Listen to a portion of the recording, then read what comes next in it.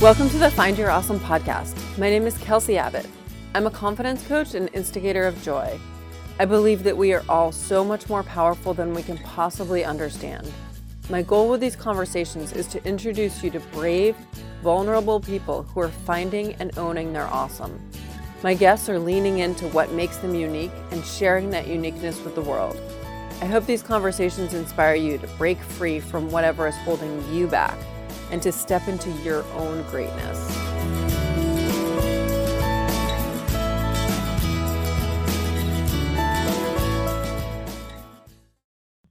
Welcome to the Find Your Awesome podcast. I am your host, Kelsey Abbott. I'm a confidence coach, a curious human, a scientist, an artist, and somebody who really wants to leave an impact on the world. I want to share my wisdom, but more than that, I want to help you bring out your brilliance.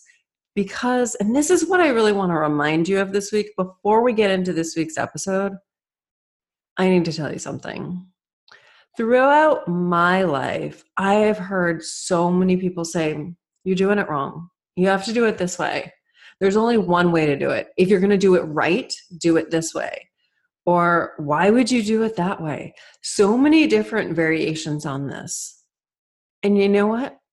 Here's my confession. So many times when I hear that, it comes from somebody who really does mean well, someone who has experience or expertise in this area. And I wobble and I think, oh, well, it is true. I want what they've got, mostly. So maybe they do know how to get it. Maybe that is what I have to do. And so sometimes I try it a little bit. And then you know what happens? Then I remember who I am.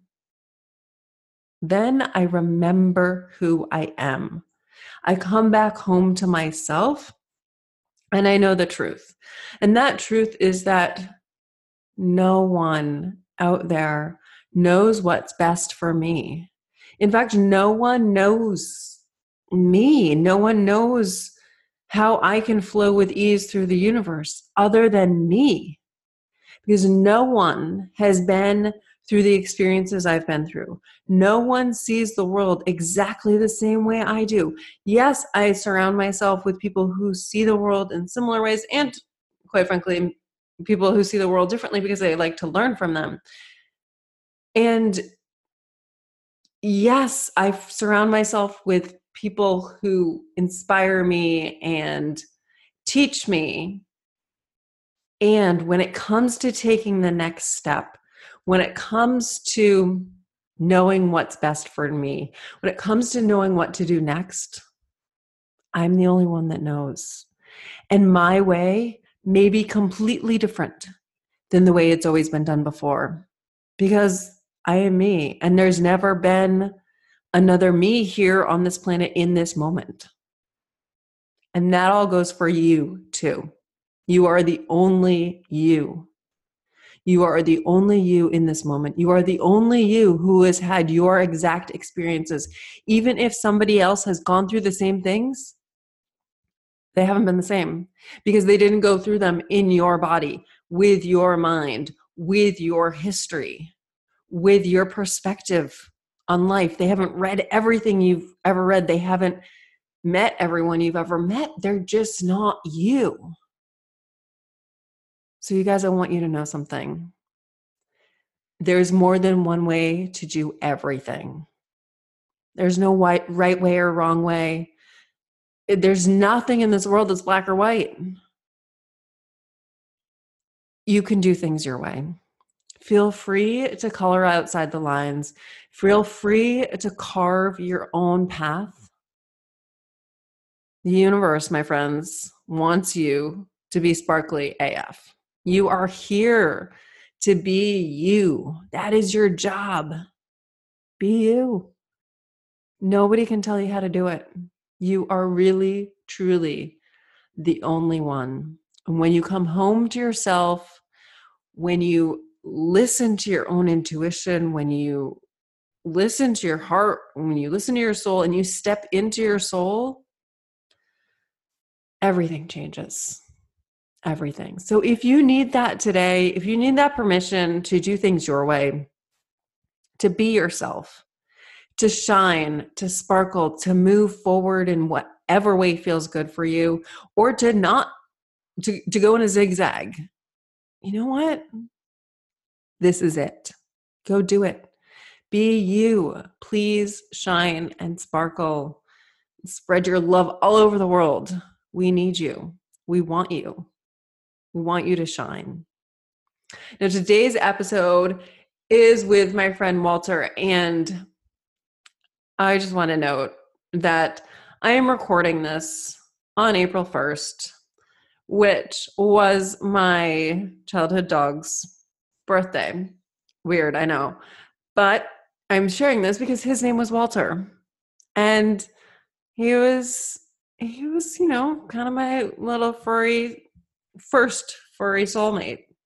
So it just feels very appropriate to be recording this right now, celebrating Walter, my first furry soulmate, and prepping you for this episode with Walter, not the dog. Just a really powerful coach. I love you guys. Please, if this resonates with you, please share it on social media. Please leave a review on iTunes. All the things, any way you can help would be amazing. You can tag me on Instagram. I'm at Kelsey Abbott CPC. Share it anywhere else on social media. Do your thing. Do whatever feels good to you. You can always email me too. You can find the contact form on my website at kelseyabbott.com. All right, go forth, be awesome, and be yourself.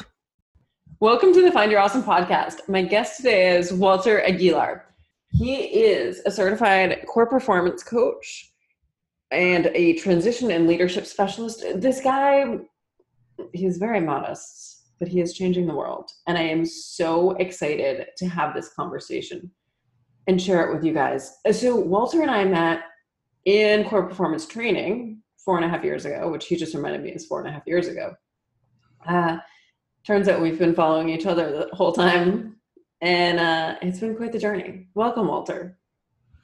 Thanks, Kelsey. I appreciate you having me on board. And it was about 4.5 years ago. We're a group of 25 that were the first to get taught this core performance perspective or way of coaching performance. And I remember your name coming up, and I guess at the time you were really into triathlons and Iron Woman and all the other stuff. And so I always found that really fascinating. So I think we connected up as friends, and I've been watching some of your posts and all the different things that goes on. And so I'm really excited to, after all these years, to actually have a sit down with you and talk a little bit about your journey and my journey. Yeah, me too. And I love how the universe brings us people, and sometimes it's not time to like really dig in with that person yet. It's time to just like watch from afar and be like, I like what he's doing. I like his style. And then the time comes. I did a Facebook Live last week, and I was like, and you commented, you showed up during that live, and I was like, Walter, why are we not having conversations? Why are we not recording them? So that's how we got here.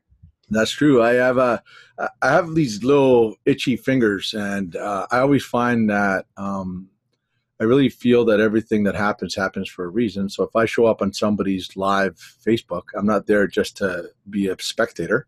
Mm-hmm. I kind of tap in and put in my little 2 bits, and that's how a lot of opportunities have come for me. And as of this week, I'll be doing 2 other talks, and that's exactly how those happen as well too. Just kind of really sharing and contributing to the conversation that was going on at the time. I love it. I mean, that's why we're here, right? We're not here to watch conversations. Oh, life is not a spectator sport. Never has, never will be, right? And it's I think that the reason why we like to be spectators, because we're kind of afraid. We're afraid of our greatness, right? What happens if we put ourselves into the game, and what happens if we're great?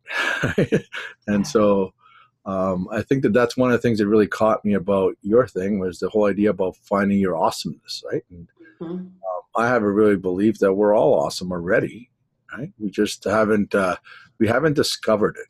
Right. So I think that's I think finding it is a seeking. I find discovering is more of just getting our ego created sense of who we think we are with all our habitual thinking out of the way, and just allowing ourselves to step into the life that we've always envisioned, right? Exactly. I picture it as though, so we're all born with an awesome. I picture it's right here in our chest. We are born with that. It's what makes us unique. It's what makes us great. It's why we're here to serve the world. And then as we go through humaning, we go through life, we cover it with all this stuff, all these other people's beliefs, all these shoulds. So eventually, when people are adults, they don't know what they believe. They No, think they believe all these things that people have told them they believe. So I help them clean themselves up and get I think back to their awesome. yeah, Don Miguel Ruiz calls it the uh, domesticating process. We get Yeah. domestic. We get taught fear. We get taught compliance. We get taught how to not rock the boat. Mm-hmm. We get taught a lot of things, but there's actually two things we don't get taught very effectively. And What are those? the one, we don't get taught how to effectively think out our lives, right? We get taught what to think, but not how to effectively think out our lives. And if we're fortunate enough to be able to go for higher education, we learn how to analyze data and create a critical thinking mind. But we still don't get taught how to think out our lives. And then the other thing that I think that we don't get taught to is we don't get taught how to appropriately grieve those things in our lives that we consider as losses. Hence, the baggage that we all carry from relationship to relationship, from job to job, are really things that we haven't yet forgiven ourselves or others. Things that we haven't accepted about ourselves or others, or just shit we haven't let go. Yes. Oh, yeah. So much of that. And that's why things come up randomly. Like something happens in our lives, and all of a sudden we're transported back 10 years to we're still angry about some other event.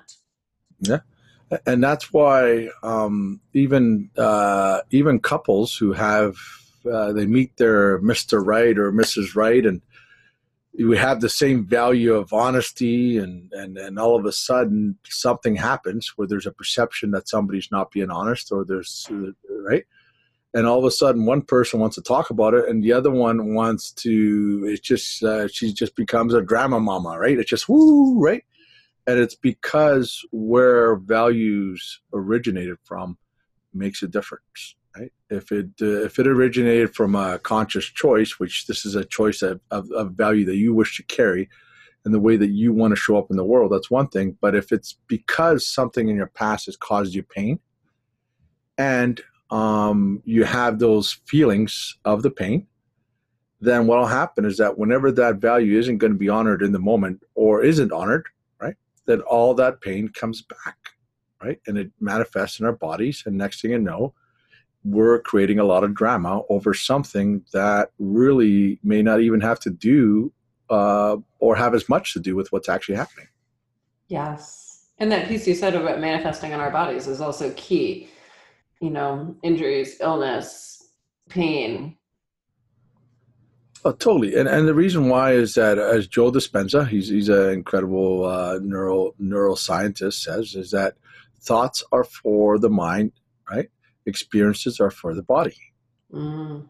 So we carry a lot of our experiences physically, right? And that's why I've been really focusing the last little while about the whole idea that people make decisions based on memory, which is found in our subconscious, right? And as Bob Proctor says too, he said that emotions are the language of the subconscious, right? And emotions are created by physical feelings, right? Because when you feel something, therefore, that's where you label it an emotion, right?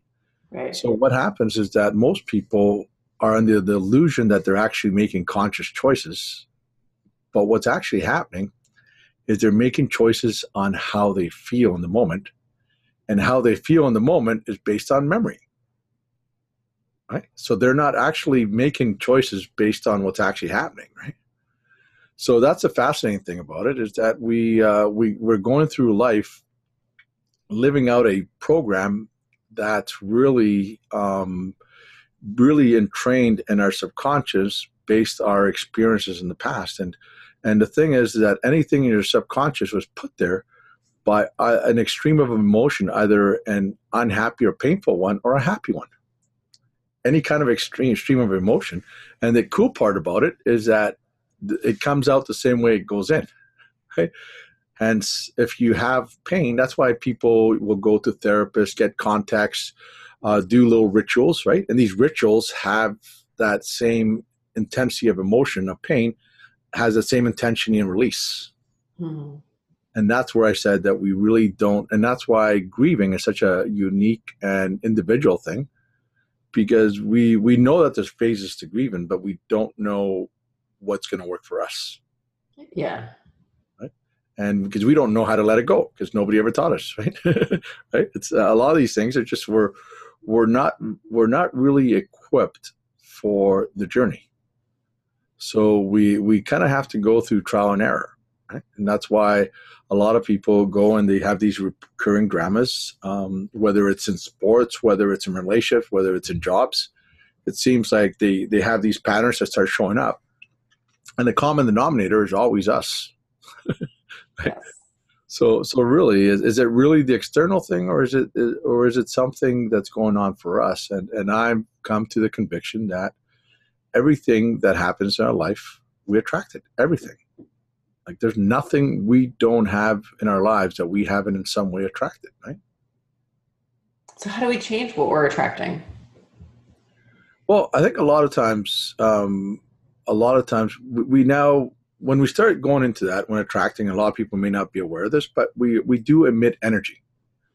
If you ever look at a person who's passed on, and if you've ever been to a wake, the person that's in that coffin has got nothing, looks nothing like the person that we knew, because their life force, their life energy is gone.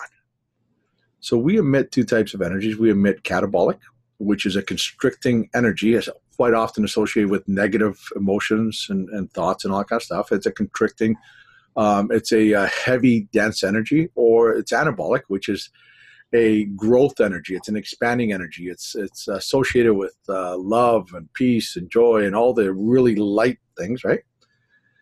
And so we don't attract, when all this thing about the law of attraction came in, everybody thought, all I need to do is make a vision board and then I'll attract everything I want. And I just keep thinking about what I want. And what they were actually finding is that a lot of people are getting discouraged by that, because they're not attracting what they thought they wanted, right? Because number one, a lot of those wants are more ego-driven than they really are from their authentic self. And it quite often comes from lack or not feeling good enough, right? Because this whole idea that there's something out there that's going to bring us joy, or someone that's going to complete us, is a lie. Right? It's a lie, and we bought into the lie. But there's a lot of stories we tell ourselves that aren't even true. Even to the point that I believe that a lot of people take their own lives based on stories they tell themselves that are not even true. But that goes to the power of our attention, how much attention we pay to our own thoughts, and how much we believe ourselves. Right? So really, when you think about it, so it goes back to the question, right? So how do we shift that? Well, I think first of all, I think we need to really understand that we don't attract what we want in life. We attract who we're being. It comes down to who we're being, right? And if we're being a person that is continuously complaining, really talking about all the things, how that person didn't help them get there, or this and that, then the way energy works, whatever we resist persists, and whatever we focus on, we give energy to, and that expands, and that shows up in our reality. So if you want to really have a different life, right, you really have to do the inner work. Yeah, that's why it's called the work, right? Because a lot of it is all the stuff that we carry around. And because even if you really consider, a lot of people walk around as this big, heavy burden. But if you really talk to somebody who's heavy burden, ask them to look to the left and to the right, and they discover that there's nothing physical that they're carrying around. They're all thoughts. That's all they are, just thoughts. So I think first start is really the first step is self awareness, taking some inventory as to where you really are in life, what stories you're telling yourself, and what's real and what's not real. You got to have a starting point. Why not there? Yeah. And that starting point sounds so simple. And it is if you've been doing the work for a while. But if you're new to this, those can be really tricky. If you're new to this, it's possible you don't even realize that there's a voice in your head. It's chattering all the time. They actually say that I think one of the universities down in California did some kind of a study. I'm not quite exactly how they conducted it, but they said that the average human being has 70,000 thoughts per day, some more than others, right? And that 80% of those thoughts are the same thoughts we had yesterday. Yeah. So what actually happens? We get into these loops. It's kind of like the old 45s for all of us that are a little bit older, right? They used to skip and the same thing over and over again. I used to be into Dr. Hook, right? So when I was young, that was my first album, right? Sylvia's mother, Sylvia's mother. And by the time, got it. And the only thing you want to do is just shut that thing off. Mm-hmm. But for a lot of people, it's no wonder why insomnia is rampant. Anxiety has become an epidemic. Is because people are looping in their thought world. Yeah. And they don't even know really what's happening. Right? Because the reality is that our minds are not who we are. They're just our tools. Yeah. And we basically got a tool, but it's like getting a new piece of electronic software and the instructions are in a language you don't understand. And then wondering why it isn't functioning properly. And that's really how a lot of us have grown up. We didn't get the instructions. Some people are fortunate enough to be around loving, caring, and evolved parents, but the majority of us grew up with parents who use shame as parenting techniques and lack and physical punishment and just a lot of really things that really led to compliance, not to buy-in, right? Mm-hmm. Okay, two things just came up for me. I just want to explain that idea of lack, that people might be listening and be like, oh, I don't live in lack. All right, now listen to yourself. Do you ever say something's too expensive? Do you ever say, I don't have time for that? These things just come out of our mouths sometimes. Even by the most highly conscious people, they just slip out if we're not paying attention. I grew up with a single mom, and for her, I think the most painful thing with having three teenage boys, was having an empty fridge. Mm. Even now, when she lives on her own and just takes care of my brother's boy, her fridge has to be full. Because if not, she experiences the negative emotions of feeling lack. Yeah. And lack is really, and the reason why we also feel lack is that we've been programmed to have those feelings, because if there wasn't lack, marketing would be ineffective. Exactly. And as coaches, there are people out there that tell us to target the lack, to go for the pain points. And you know what? And that's I think that there's a lot of different ways to kind of live our journey in this life, but there's a lot of different, just like there's so many different coaches coach differently. And I personally believe that my coaching style and any wisdom that I get is really mine. Because in Ecclesiastics, because I am a believer in a God, and I have read my Bible and know that. And there's nothing new under the sun. Like Right. there's nothing that we could do that hasn't been said before. And even mindfulness is not a religion; it's a state of being. We don't. So really, I really believe that I'm basically just I play the music. I'm a honky tonk guitar, but the music isn't mine. And how people experience the music is not my responsibility. And I may be a honky tonk guitar, you may be a nice violin, and people like the violin music, right? Both of us are incredible instruments, but the wisdom isn't, in the end, it isn't us. It's like, and in the end, what people do with the music and how they choose to dance to the music, right? It really, that's their responsibility. Are Yes. they enjoying their dance? Do they want to do something differently? That's totally up to them. But that's how I did, and so that's why I think it's we talk about it, and I appreciate you calling me humble, but there's anything other than that would be ego driven, right? Mhm. When I first started, um, I thought I wanted to be a coach to NHL players, and I would post everybody up, and I'd let everybody know what I was doing. I was all this, and I was going to the NHL, and um, I had a little special needs boy that was getting sicker and sicker, and I realized that that was all just an ego-driven thing, right? It's like, so what? So what if I went to the NHL? If I went to the NHL, you go there for a season, all of a sudden the outcomes don't start happening. They start looking for places to blame, right? Why not the mental performance coach, right? It's like, okay, boom, you go there, you're done. And I did end up going down to Denver and working with the Colorado Avalanche top prospects. That was a great experience. But you know what? It wasn't the end all. It was great. But I don't get any more satisfaction out of that. Like when I'm in the hot tub with my little boy and he's just smiling at me because his whole body's relaxed, I don't give a rat's ass about an NHL team. Like I have meaning right there, right?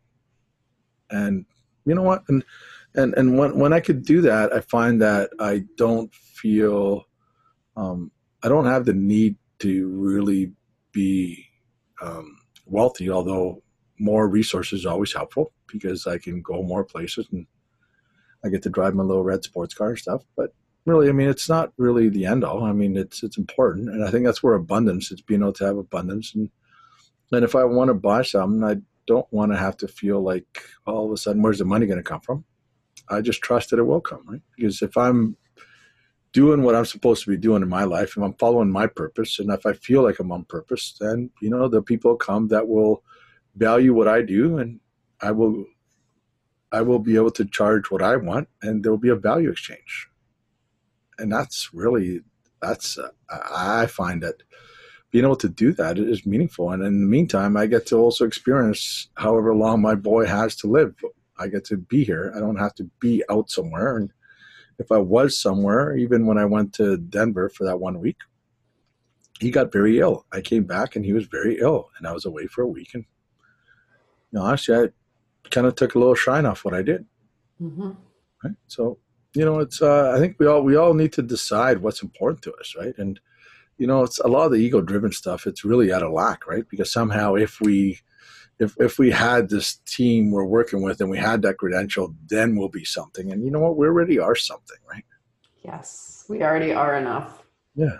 It's like my boy doesn't care about what I do. He just cares when I go there and I whisper in his ear that Papa loves him. That's all he cares about. Mm. And I feel that that's why he's still been alive. When he was 14 months old, he had no life expectancy. He's now 19 years old. Right? People don't know how. I know how. He loves his life. He has a quality of life where it's more meaningful and he's more present than a lot of people are that are totally healthy. So he's a teacher, right? It- yes, and you just like snuck that in there. He's still alive because he loves his life. That is an incredible testament to the amazing things that come from simply loving your life. I think it just comes from simply being. Mm. And also, I think that this whole thing is that if I attract everything in my life and you attract everything in your life, then he attracted himself loving parents. He's Yep. not biologically ours, but he attracted us. Mhm. We attracted him. So, is there another reality where he might have ended up in a long-term care and not even be here? Yeah, but that wasn't the reality that we're experiencing now. There was both sides chose. He chose to still be with us up to this point, and I know that at some point when he's taught enough people, he'll transition on, he'll move on, and so will I. But for right now, we still have that connection, right? And And I think there's meaning in that, because really, for some people, they feel sympathy for our situation, right? But I don't really want people to feel sorry for me, because if this was most people's kids, they would do whatever to be there for them, right? Just because we didn't have him physically, like it doesn't mean that he's not ours. Because when he looks in my eyes, he sees Papa. When I see him, I see my son. Period. Right. So, and if anything, I actually think that um, love isn't just a nice, warm, fuzzy feeling. Love is a choice. We have to choose to love, right? And just like life, even though we're all given life, we have to choose to love our lives in spite of all the circumstances, in spite of all the lack, in spite of our imperfections that we see, right? Mm. And because if we can't love ourselves, how the heck are we going to love anybody else? Yeah. Right? We have to choose to love ourselves, right? And that's why the whole equation that a lot of people that are in caregiving roles, and whether it's a mom, whether it's you have a dysfunctional husband or wife or whatever, right? Or whatever their situation, if you're in that caregiving role, we have a tendency to equate self-care as selfishness, and that's not true. Self-care is self-love, Yes. right? That's what the equation should be. That no is okay to say, because I need to take care of me. Mm-hmm. Because when I take care of me, I'm in a sense taking care of you, right? And Yes. that's where I think the not feeling good enough comes from, right? And I think that a lot of it, if you listen to a lot of Brené Brown's work, which I have, right, it's profound, right? It's profound that we go through life. A lot of us think we don't even know what the difference between guilt and shame is. And guilt is I did some bad. Shame is I am bad. Mm-hmm. A lot of our parents use shame as a parenting tool. And what we do with shame is we bury it. And it comes with a strong catabolic charge to it. And I always equate having all these shame issues in our subconscious, kind of like trying to watch a really funny comedy or romantic comedy or what have you, with the soundtrack of Friday the 13th of Freddy Krueger, right? It's down there. And the more crap you have in your subconscious, the louder that gets, right? Mm-hmm. You don't, and that's why a lot of people, even when they have great things happen to them, they don't know how to enjoy it. They don't know how to take compliments. They don't know how to accept recognition at work. They don't know how to handle when somebody tells them they love them. Because how could this person love me if I can't even love myself? And they self-sabotage relationships, right? It's because that soundtrack is there, right? That it's like, oh, if they really knew the real me, they wouldn't love me, right? Da, da, da, da, da, da, da, da. Well, you know what? If you really knew your real you, you would ask yourself, why don't I love myself? Mm-hmm. That's a question to ask. If we really knew ourselves, because we were created in the image of our Creator, right? And if you believe that there's a God that's amazing and that is love, right? Why wouldn't He create us as amazing and as He is, right? So I think that a lot of times we confuse our ego-created sense of who we are with ourselves and all the habitual way of thinking with all its limits, that's us, but it's not. Right? That's why with a lot of athletes, they get kind of blown away. I said, first thing I want to get clear here, you're not broken. I'm not here to fix you. Oh, what do you mean? Well, I'll say it again. You're not broken. I don't need to fix you. Right? We just need to learn how to get this ego created sense of who you think you are out of the way so that you can be more present, access your skills and your talents, connect to creativity, intuition, have more of these zone moments where you can play up to your potential and even increase your potential, which is possible. I've seen it. And that's really all it's about, right? And so I think that a lot of us just really need some more clarity in our lives. I think we lack clarity, because I always tell people clarity is power, right? But then we get too wigged out being confused. Oh, I can't, I'm so confused. Well, that's part of the process. If we were never confused, we would never seek clarity. Mm. So Exactly. That confusion is the flag that pokes up that's like, look at this, look Yeah. over here, we got to move this out of the way. And even emotions, we label them as good or bad emotions, and really they're just lower or elevated emotions, Mm-hmm. right? Lower by being lower in the catabolic denser emotions, or elevated, a little bit lighter and more joyful and what have you, right? So emotions are really they get a bad rap. they get Yeah. a they get a bad rap, right? Oh, she's just so emotional. Oh, he's just so emotional. Oh, they're so emotional.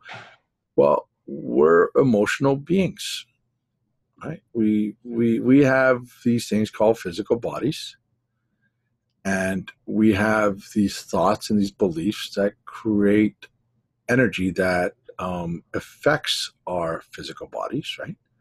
Because when we're having negative thinking, this catabolic energy constricts. We start releasing cortisol, uh, adrenaline. We have tension. We have headaches. These are all physical sensations, right? So of course we're emotional, right? Like, and people say, well, certain cultures aren't emotional. Well, they're emotional. They just haven't given themselves the right to feel it. Yeah, there's a difference between being emotional and expressing emotion, Yeah. and feeling emotion and experiencing emotion. And I think that there's things like emotions. It's really about the appropriate and inappropriate expression of emotions, right? And I think road rage is really good way of really an inappropriate express of a anger emotion, right? Yeah. But yet you see. I don't know if you've seen on Facebook. There was a 16-year-old girl at I think it was the UN or somewhere, where she was talking about. She's basically calling out the older generation for what they're doing for the younger generation, and saying that you haven't even had the I forget, the maturity to really come and call it as it is, or tell the truth. You're leaving that up to us. Hmm. So that was an appropriate expression of an anger. Yes. She's angry at these future generations that talking about the future and trying to tell the kids, oh yeah, think about the future, but they're wrecking the very future that these young people are going to grow into. So she stood up there and she called them all out. Mm-hmm. Right? You guys ain't even telling the truth about what's actually happening. Yeah. Right? And so I think it's as appropriate. I think it's appropriate and inappropriate. It's no different than personal boundaries. Personal boundaries, as Brené says, right? It's nothing more than what's appropriate or not appropriate. If somebody comes to you, even though they may tell you the truth, and if it's in a way that isn't respectful, isn't kind, isn't loving, then you have a right to say, you know what, that's not appropriate. Yeah, you do. Yeah. Yeah, you do. And you have a right to choose what you do with what you create. And that's why the whole idea of wisdom, which is what you liked, right? Mm-hmm. I was sitting, I think last week or 2 weeks ago, and there was a pastor talking about wisdom, right? It's doing the right thing at the right time in the right way for the right reasons. Yeah. Right? So how many of us can actually tell? How many of us are actually living wise lives? Right? 'Cause there's more knowledge out there with Google, the internet, libraries. I mean, self-help is a multi-billion-dollar business. Right? We have more knowledge than we ever have at any time in history on any topic. But are we becoming wiser because of it? Right? Yeah. I mean, are people, when people actually tell us about ourselves, is that helping us learn, like actually understand ourselves more? Um, I think that a lot of it is that when we talk about the energy leadership that me and you have been trained in, that there's 7 levels of energy, 7 levels of consciousness, 7 levels of awareness, 7 levels of engagement, and levels of confidence. So what we're saying is that if we can increase our awareness, which drops our labels and our judgments about things, right? we will be more engaged, right? We will be more likely to act in a way that is wise, Mm. right? Because we will be able to tap in a lot more into who we really are, right? Because when you think about, and that also comes down to the whole idea of self transcendence, which is something that um, it's for a lot of people, right? I think a lot of us we're still dealing with when you talked about those people at the lower energies, we're still trying to support people to get out of this survival mode, this self protection, this over attachment to outcomes and all that, right? So then we get people up to a little bit higher where it comes to self mastery, right? Managing the storyteller, right? Learning how to cope with the way life has gone and the fact that maybe this is happening in your life to teach you something and this and all right. But then when we get to self transcendence, that's where um, the flow happens. That's where the zone happens, and we quite often really think that somehow that's exclusive to athletes, but it's not. It's because it's basically a point where any athlete, and that's why quite often when I deal with hockey players, I tell them don't just go play the game, go be the game. Yes. Go be the game, right? Like don't go and don't go and run a triathlon. Be the triathlon. I mean, we were talking before we started recording about coaching and how neither of us know what we say during a coaching session. That's because that's my definition of flow. Yeah. It's funny. Eckhart Tolle said something that's profound. He said, if you're 100% in the moment and you're not in the past or the future, and which is what an ego requires to exist, Mm-hmm. and the ego can never exist in the present moment because that's where we are. Right?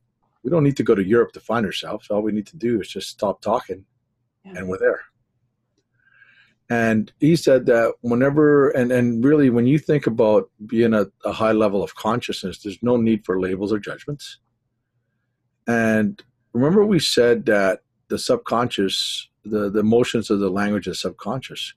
When you're totally in objectivity and there is no fear and there is nothing to defend or protect, right? Then the moment just is as it is. There's a certain perfection around it. So there's even no need for a memory, right?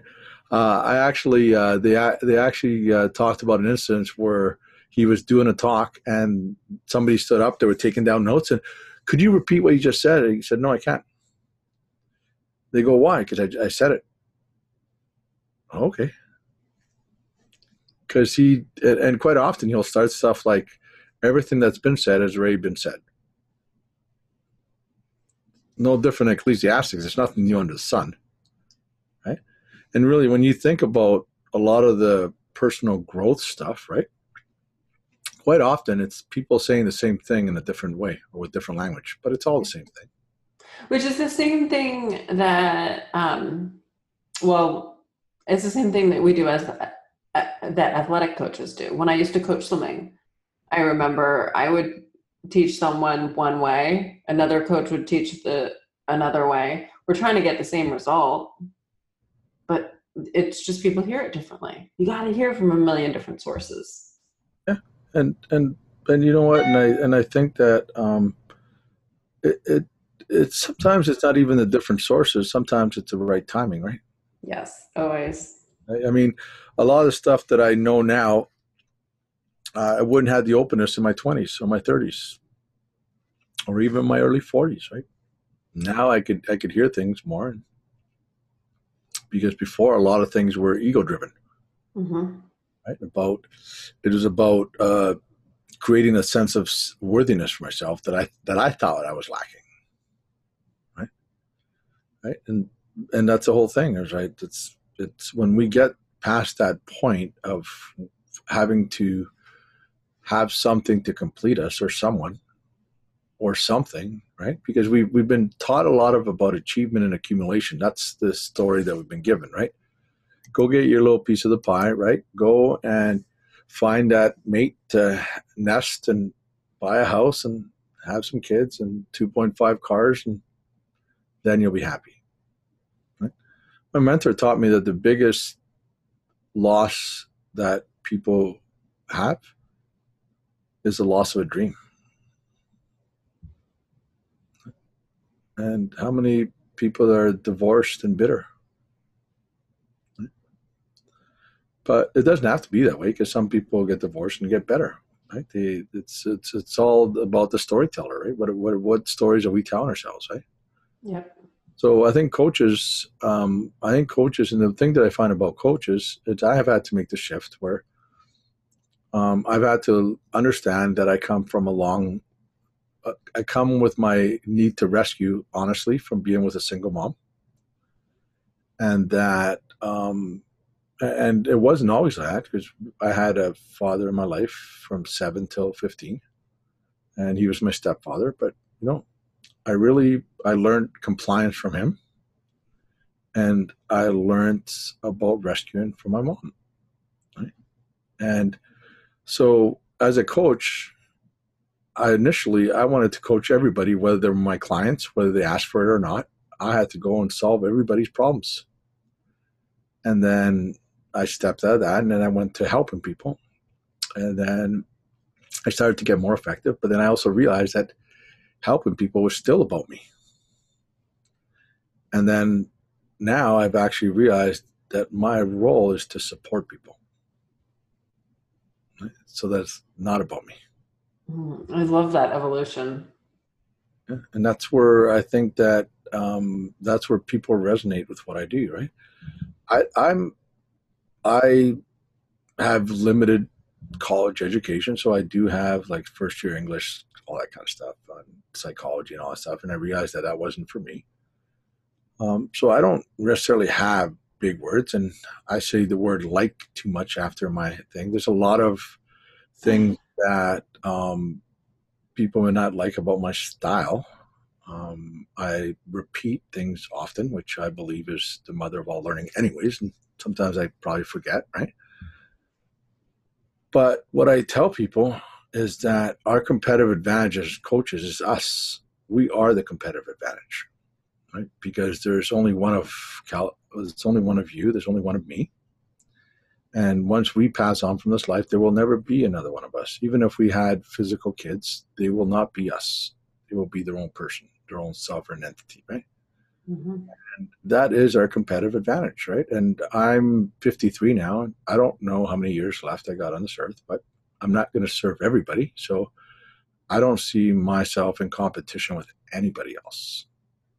I see myself as a contributor to this process of people evolving and having more meaningful relationships with themselves, with their families, with their sports, with their God. Right? It's all about really learning how to define a meaningful life for yourself and then go live it. Yeah. You are such a bright light. Yeah, nah, talk to my wife sometimes. Sometimes it dims. It's not always that way, and it hasn't always been that way. I think quite often I also reflect the person I'm with. So I think that if I'm a bright light, then that makes you a bright light. Why, thank you. We're both bright lights. Before we wrap this conversation up, which we will have to do eventually, how did you decide to get into coaching? Um, I think what I had to do is I had to go through the searching point, because one thing that I would say is that people don't realize that if you have a special needs child in a marriage, your percentage of divorce is very high. Like, I've heard anywhere from 80 to 85, 75, 80, 85. I don't know, but it's really high. So I had to go through a period where I walked away. And I discovered that in a real hard way, that my joy wasn't over there. Mm. And I hit a thing called the black night of the soul. I discovered I felt forsaken by God. I felt like I had no future. 47 years. People in their 30s feel like they haven't got it together. Imagine what it's like 47, nothing but financial strife and worries and right and all this stuff. And I basically went and tried to, in those 3 months that I was apart, tried to go and experience something that I thought would make me happy. And I realized that it's not out there. And then I started thinking about what it is that I wanted to do. So I went back into sales, but I started thinking about coaching because my wife came back one day and said, "Hey, you know what?" She was on a board of director of a group, and they brought in a coach, and she said, "In the future they're going to need coaches." So I thought, okay, no big deal. And so let my fingers do the walk, and out came IPEC. And being in sports, I always understood and I always believed in energy, right? Even though I was a Christian, I didn't get caught up in the whole New Age stuff of it. I just really believed it because I played sports and I realized I understood the energy shifts. I understood when we had momentum. I understood when we took out momentum. I understood that when I was in the flow, I knew all that. I felt that, right? Experiences for the body, thoughts are for the mind. So I had experienced energy. So therefore, that resonated with me. And then what happened was that IPEC, I think the first time ever, did a information session in Vancouver. And I had this friend of mine who I worked with. She was like the mom, right? I used to always talk about how I was going to be this coach. And she finally said, you need to go to this information session because if you don't, I never want you to talk about coaching again. And so I went out there and I met a few of the coaches, and I was the only person that showed up. And I told them, I don't have the money for it, but I said it's not a matter of if, it's a matter of when.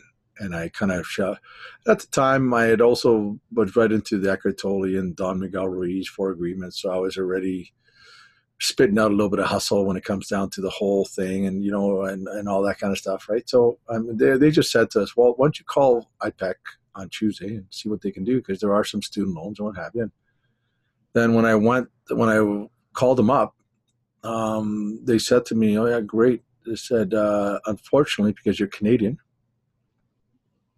we our credit unions only give student loans to Americans. But talk to Luke, see what you could do." So I called Luke and told him my story. And at the time, I thought I wanted to be a coach to support a lot of special needs families, not knowing that they didn't have resources and that a lot of them were so much in their level 1, level 2 energy that then they're not always necessarily ready, willing, and able to get the help at the time. But I didn't know any better. That's what I thought. And he just said, why don't you write me a 400-word essay of why you want to become a coach? And so I did. And I just talked about my little boy and how he inspired me and did that. And next thing is he said, after reading your report, we've never done this before. And it goes back to a point that when you have a vision for yourself, when you know what you desire, the universe conspires with you. And I was able to work some now with IPEC, and next thing I know is I'm taking the program. And while I'm going through the program, I got really friendly with Peter Curtis and the finance department and everybody there, and told me about sport performance. And at the time, I didn't have money for it. And all of a sudden, out of the blue on Facebook, an old friend from high school shows up. He said, "How's your car running?" And I made a joke of it because I had a Ford Taurus and it had no heat.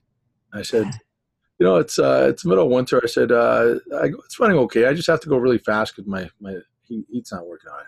He goes, "Well, you want a car?" "What do you mean?" He goes, and he was fair to do. And he basically just said, I have my Lexus. My wife's got her car. And we have our RV, and I have an extra car here. And if you want it, it's yours.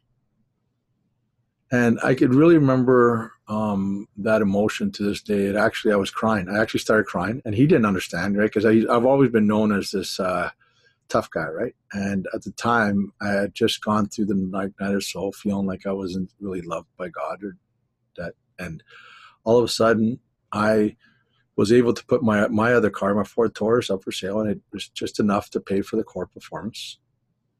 And everything just fell into place. And I haven't. This is the first time I publicly told a story because I feel that in a lot of ways I haven't told my stories because I'm still going through it. And I think that I just want to remind people that if at 47 years old I can transform my own life, what can you do at 30, Mm-hmm. 5, or 40? Or even if you're in midlife, like you could transform yourself. And do you need money? Yeah. Do you have to know where it's going to come from? No. You just have to have the desire strong enough, right? And then from there, my very first client I met at the gym, sitting on the life cycle, talking, being excited about what I was doing. And I just met this hockey player, this small little guy, and just said, do you play any sports? He goes, hockey. I go, beer league? He goes, no, I'm a professional athlete. I go, well, are you interested in hearing about this? And so, yeah. He goes, yeah, sure. Let's sit down for coffee. And before I left, I go, by the way, what's your name? I didn't even know his name. Oh, Jeff Tambellini. At the time, he was, I think, a year or two removed from them going to Stanley Cup finals. And there was just something about my authenticity that resonated with him. And it was it was also my longest ELI debrief. We talked for 6 hours. Oh my goodness. In his multi-million-dollar house. It was amazing. Oh. But what was amazing about it was that he was just open, and it was an amazing experience. He trusted me, I trusted him, and we went on to do some amazing work, and he was able to help me really prove the concept. And I believe, because of my experience with them, I encourage a lot of other core performance coaches, because here's with somebody that was given the program credibility, and we were able to actually see how it actually worked. And in the end, he ended up winning the Swedish League championships. And yeah, I guess it must work. And and at the time, the stuff that I know now is just mind blowing that I didn't know then. Then it was just based on a belief that everything was happening for a reason. And I think that's also part of why my ego really got the best of me, right? I thought, oh, okay, if it's one NHL guy, I could do them all. But then I had to learn my lesson, right? I had to learn that it's not about that. It's not about my ego. It's not about me being anything than just myself. And when I could learn to just be myself, then that's when the joy and the peace really started coming in, right? And realizing that joy, happiness, and peace, it's an inside job. It's got nothing to do with who my clients are or how much they pay or where I get to travel or where I don't get to travel. It's none of that stuff's really it. Although it took me a long while to actually figure that out, right? But I think I figured it out just keeping myself open, and realizing that being frustrated, being discouraged, being disappointed, being mad, dropping F-bombs, being sad, feeling trapped, that's all part of the process. Yeah. That's all part of the process, right? It's like, I think that we have this thing where we think that if only my parents were wealthy and I could do this and get that education of this, none of those things really matter, because if you have a desire to really live in your own authenticity, right, your energy will be so high that you will attract the right people at the right time in the right way for the right reasons. And then there's nothing that can stop you, right? There's nothing that can stop you, right? And that's the whole thing. That's why the whole thing, you don't go finding your awesomeness, right? You just discover it. You discover it. It's been here all the time, right? And that's where I think that's the message. That's the message, right? That it's interesting. uh, right now, there's a goalie that's doing really well in the NHL, and he he's a rookie, and I did some work with the whole team and his junior team, and all of a sudden he got pulled up, and I sent him an email and just said, I just want you to remember that every day you wake up, you have everything you need to be successful at this level. Right? And I think that that's sometimes we just need that. We just need somebody in our lives to tell us that. Because if we tell ourselves we don't believe it, if somebody else tells us, it's like, whoa, it must be the truth if they're telling us, right? Yeah. But really, if we can learn to tell ourselves that and believe ourselves, because we believe all our lies anyways, why don't we believe our truth? Mm-hmm. Right? We are awesome, and you know what? I do deserve to have a great relationship. I do deserve to have a great life, not because I need it, right? But maybe just because I deserve it. Yes. And there's nothing more profound than that, right? We do deserve it, right? And because we were created in the image of our Creator, right?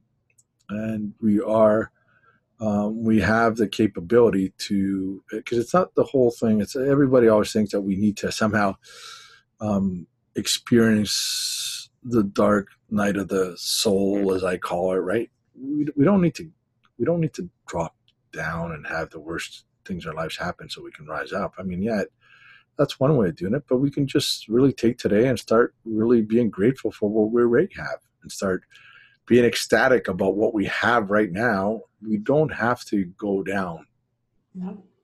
we don't have to hit bottom, although bottom is a real motivator to want to call up. We can still be happy now and be joyful, and we could even be complacent with our lives and start from there, right? And right, we can actually have things happening in our lives now and go from there.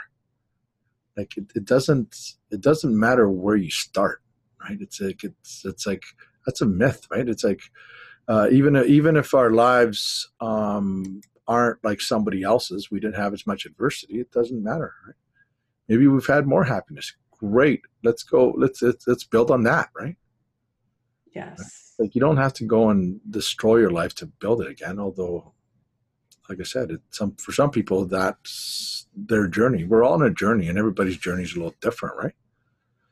Big thing is just learn how to just let go of stuff, right? Learn to live in inspiration. Inspiration is really a powerful place because inspiration is not about the past or the future. It's about the present moment. It's about